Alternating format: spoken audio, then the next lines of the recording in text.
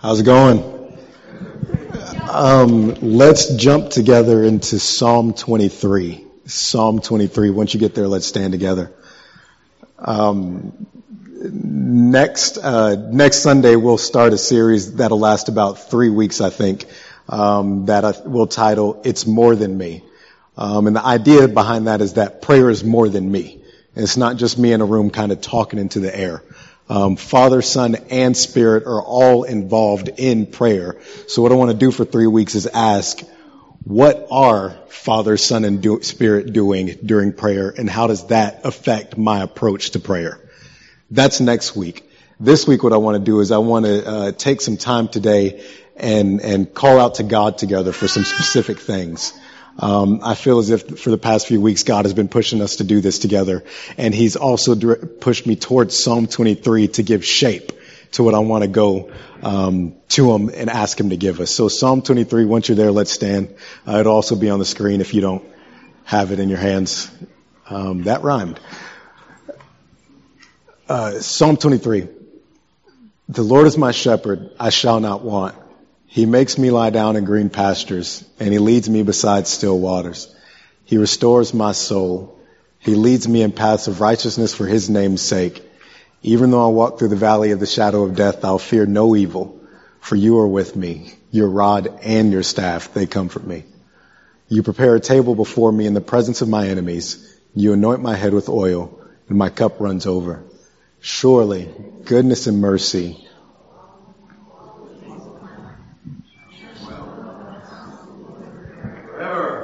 do your thing then. I don't know if you've noticed or not, but not a lot changed between Thursday evening and Friday morning, did it? My wife and I recently, we watched a documentary. It was a spoof documentary, and it was a bunch of comedians basically doing a year-in review of 2020 and all the stuff that had happened. And I had two big thoughts while watching that documentary. One thought I had is, I forgot that was this year. With some of those things. The second thought that I had was that thing y'all are talking about that popped up in 2020. It followed us in 21. In March, a virus kind of walked into the country and threw everything into chaos. And it became a hot button issue. And here we are in January, and that virus turned into a vaccine that's also become a hot button issue. In about May and June and July, racial tension started to heat up a little bit more. And I don't want to sound bleak, but I've got to be realistic and sad in saying that a person of color will probably die again this year and heat things up. Some of you you thought that after November 3rd that you'd get a break from the political and presidential circus that we have, but here we are, and it looks like it'll probably last beyond January 20th. Now, I don't want to talk about opinions. I want to talk about your soul today. Because one thing I've noticed by watching and talking with you is that over the course of the last year, those things that kept piling on have made us tired. And we collectively as a culture thought that relief would come with 2021. Newsflash, the year's not going to give you relief. Here's the good news. God wants to give you that relief. And that relief is called restoration. So today I felt as if God said, Jerron, for this first Sunday of the year, before you go on to anything else, I want you to take a moment and receive restoration. So that's what we're going to talk about today. Father, restore us. Amen. You can be seated. So this psalm that we just read, David, he decided to sit down one day and write a song that described his relationship with God. So he sat down and he looks back through his mental history books to remember all that God had done for him. And then he opens up his mental dictionary to look for words to describe who God has been with to him. And the words he came out with are, the Lord is my shepherd. David, what do you know about being a shepherd? Jerron, I know a whole lot about being a shepherd. It was my first job. I completely cared for my sheep when I was a shepherd. My sheep needed food, and I made sure to be the one to give them food. My sheep needed to move from this place to that place, so I made sure to be the one to nudge them and move them and sit them down. My sheep needed protection, so I myself wrestled lions and tigers and bears. My sheep had wounds that needed to be healed, so I personally wrapped them up. I completely cared for my sheep. And David says, I remember that shepherd is the word that describes my relationship to the sheep that I cared for. And in an even greater sense, that's who God has been to me. God has been my shepherd. God has completely cared for me. This ain't just unique to David. In Ezekiel 34, speaking of all of his people, God says, I myself will shepherd my people. I myself will completely care for my people. I'll make it my responsibility to make sure that my people have all that they need. God has a shepherd's heart. He's not just concerned with pushing you on through to heaven. He's trying to take care of you down here on earth. Charles Spurgeon says that God cares for our spiritual and our temporal needs, the spiritual and the material, from the majors of healing and salvation and a job to put food on the table to the minors of I need encouragement for the day and I need a nap, Lord. God completely cares for his sheep. You look throughout the scripture and there's a conversation in the canon that gives us a clearer picture of this shepherd. John says that God who David said was his shepherd, he became flesh, dwelt among men. His mama named him Jesus, and he even stood up one day and said, I'm the good shepherd. Isaiah says, we all like sheep went astray and we went our own way and we all sinned, but this shepherd was slaughtered by a lamb silently, and on him our iniquity was laid. Zechariah says the shepherd that held the staff and that held a rod, he was struck with the sword. And John says, Zechariah, I know you saw him die, but I saw him looking like a lamb who was slain, who's now sitting on the throne, receiving the praises of the eternal choir. It says, worthy is the lamb. As song says, my shepherd is the lamb. My shepherd is the living Lord who had died. My shepherd is Jesus. Jesus completely cares for you, Christian. David says, because he completely cares for me, I shall not want. A better translation is, I lack nothing.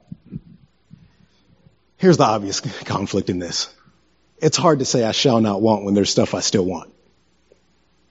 I want a little bit more money. Help me pay off these loans, Jesus. I would like a better job. I would like to live somewhere better. I would like this. There's stuff it's kind of hard for me to say I shall not want when there's stuff I still want. Psalm 34 says, the righteous, God's people will lack, here it is, no good thing. You might want some things, but you will never lack good things. Who defines these good things? John Piper says, when God is your shepherd, he determines what's good, and he makes sure you always have what's good. So God being your shepherd says, I know what's good for you, and I'm always giving it to you. Oh, seventh grade, I had this Xbox. And that Xbox needed fixing a lot. It was used. I bought it refurbished. It broke all the time. And I was taught to care for my gaming consoles by my aunts who had Nintendos. So when my Xbox broke, you know what I gave my Xbox? I gave my Xbox what their Nintendo 64 needed. I opened that thing up and just... No one else uses this microphone, so don't worry.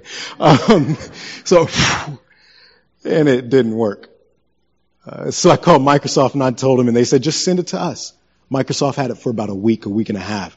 And they quickly and accurately and perfectly discerned what it needed. They gave the Xbox what it needed and sent it back to me in perfect condition. Microsoft created that Xbox. No one knew that Xbox like Microsoft knew that Xbox. No one knew the potential problems of that Xbox like Microsoft knew. No one knew the solutions like Microsoft knew it. Microsoft, being the creator of that Xbox, was completely qualified to care for the Xbox. You look in your Bibles where David says, the Lord is my shepherd. That's an all caps Lord. That's the same all caps Lord who was in Genesis 2, who pulled Adam up from the dirt and breathed breath into his body and pulled Eve out of Adam's side. This is the same all caps Lord in Psalm 139 who formed your inward parts and knitted you together in your mama's womb. The God who created you is perfectly qualified and completely competent to care for you. He knows what you need and he gives it to you. He knows what you need when you think you know what you need, but he really knows what you need and gives it to you.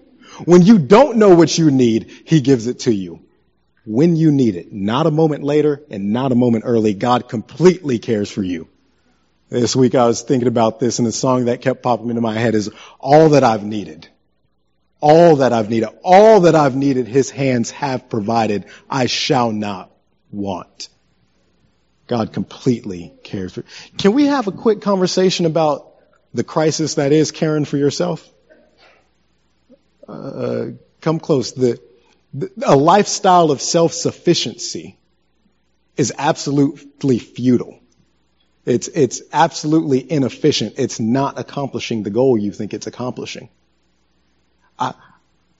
I bet, my friends who are living kind of self-sufficient, that you're kind of tired. But because this life has made you tired. Just as a byproduct of living in a broken world and being sinful beings, there are things that drain us. And now your almost lifeless self is using the little bit of life you have left to care for yourself? Oh, that's a cycle. How's that working for you? You can't care for you. Well, listen to what God says. He says, I'll be your shepherd and you won't want. I'll make you lie down in green pastures. I'll lead you beside still waters. I'll restore your soul. I'll lead you in paths of righteousness for my name's sake. Even when you walk through the valley of the shadow of death, you don't have to fear anything because it's me that's with you. I prepare a table before you in the presence of your enemies. I anoint your head with oil. Your cup runs over because I feel it. Surely my goodness and my mercy will follow you all the days of your life, and you will dwell in my house with me in my presence forever. From the womb, through the tomb, into eternity, God is completely caring for you. Amen. And he gives us what we need. I think today God's saying, I want to give you the restoration that you need. This is verse 3 in the Psalm we just read. David says, he restores my soul. Derek Kidner, he says that word restore is used two ways in the Old Testament to communicate two different things. The first way he says it's used to communicate the concept of retrieval. Restoration looks like retrieval. So one of Jesus' most famous parables is of the lost sheep, where he says there's this little sheep that got separated from its shepherd and got stuck in some bushes. And when the shepherd notices that the sheep is gone, the shepherd leaves the 99 found sheep to go find the one lost sheep. He finds it. He pulls that sheep out of the bushes. He puts that sheep on his back, then walks that sheep back home with me. God brings us back when we're lost. I think over the past few months or year, we and a lot of people we know have gotten stuck in some bushes that have separated us from God and have tangled us up, intentionally or unintentionally. For instance, some of us might have gotten stuck in a bush called politics, where we're completely consumed what's going on politically, and we've invested more in the Republic of America, way more than we've invested in the kingdom of God. Or we're consumed by bad habits. And I'm not talking about not being comfortable with being around large gatherings. I'm talking about those of us who've gotten comfortable with not being with God's people at all. We've gotten stuck in a bush of bad thinking, where we find the bad in everything and we miss God's goodness and we think, you're not here. Lies and half-truths, where we've let bad ideas pull us out of the church and pull us away from God. Bushes of sin, bushes of despair, bushes of hopelessness, bushes of faithlessness. There's a whole bunch of bushes that we get stuck in, and God says, whether you know you're in one or whether you don't know you're in one, I'm out to get you. I'm coming for you. And just like I came for my people and pulled them out of Egypt, I'm coming for you to pull you out of that bush so I can bring you back into relationship and intimacy and worship of me. He says, I'm coming for you. And the second way Derek Kidner says that restoration is used is to communicate the idea of revival. Restoration looks like revival. Which made me think, and conclude that God is the originator of mouth-to-mouth CPR. I had to take a first aid class when I first got to Ozark, and they taught us mouth-to-mouth with this dummy. And they told us when people are lifeless, you get close to them and position their head and open up their mouth, and you breathe your own breath into them, so they start breathing off of your breath. And that reminded me of Genesis 2, where God took Adam's lifeless body and got real close to him, and it said he breathed into his nostrils. And that's when Adam became a living being. It reminded me of Job when Job said, I'm alive because your breath is in me. When Job said, your breath is my spirit. In John 20, when Jesus into his disciples and they became alive. God gives us life by breathing the Spirit into us. And again when we're lifeless and when we're in despair and when we're hopeless, he breathes into us again and revives us. So all my friends who are tired, God wants to breathe his Spirit into you again. To all my friends who've been trying to find rest, the pursuit of rest apart from God is absolutely pointless. A nap's not going to do it. A vacation's not going to do it. And going to a new job isn't going to do it. More mindless TV won't do it. Alcohol, bad habits won't do it. The only way and the only place we'll find rest is when God his Spirit into us again. And he says, I will make my Spirit come on you and you will live again. So he gives us restoration. So the call for today, the thing I think God's directing us to do today is collectively as a community, let's call on him. Let's call on the shepherd. Some of us call on the shepherd to be our shepherd if he's never been our shepherd. For the rest of us to call on him for restoration. You stuck in something? Repentance isn't you deciding to turn around. Repentance is God getting you first. Call on the shepherd. You lifeless? You drained, call on the shepherd and he'll restore you. That's just what Jesus does. And it's what he does that makes all the difference. Pray for me because I've been looking for hobbies for 2 years, new hobbies for 2 years. And last year, 2020, my pursuit of a new hobby failed. So I resorted back to my old hobby of watching other people preach. And recently I heard a preacher, H.B. Charles, tell a story. He was preaching on this passage and he said that he heard this story of 2 flocks of sheep. There was a healthy flock and there was a sick flock, and they were both in the same pasture. And the healthy flock had a good shepherd. The sick flock had a bad shepherd. And so there was a fence that separated the two. And one day, one of the sick sheep walked over towards that fence that separated them and fell over, couldn't get up. And the healthy flock walked on over to see what had happened. And one of the healthiest sheep got to that fence and looked down at that weak sheep. And the weak sheep looked up and said, go ahead, make fun of me. I know you want to. And that healthy sheep looked down and said, I can't make fun of you because I'm not different than you. The only difference between me and you is that I've got a good shepherd. I'm not all right now because I'm better. I'm all right now because my shepherd's good. And I think that's our posture, church, in the world. We're not all right now because we're better. We're all right because our Jesus is good to us. We go through what everyone else goes through. We went through a virus like everyone else. We lose jobs like everyone else. We go through death and sickness and fatigue and family drama like everyone else. But you're standing here right now all right. Not because you're better, but because Jesus is good. In fact, if it wasn't for my shepherd, I would have been hellbound. I would have been lost in my sins. I would have been dominated by my sins. I would have been hopeless. I would have given up. I wouldn't have seen any reason for a good today or a better tomorrow. But because of my Jesus, I'm redeemed. I'm saved. I'm a child of the Father. I've got hope. I've got a future. I'm being transformed into his image daily. I have comfort in the trials. I'm constantly provided for. I'm good because my Jesus is good. And he cares for me. And so he says, I want to care for you today. I want to give you the restoration that you need.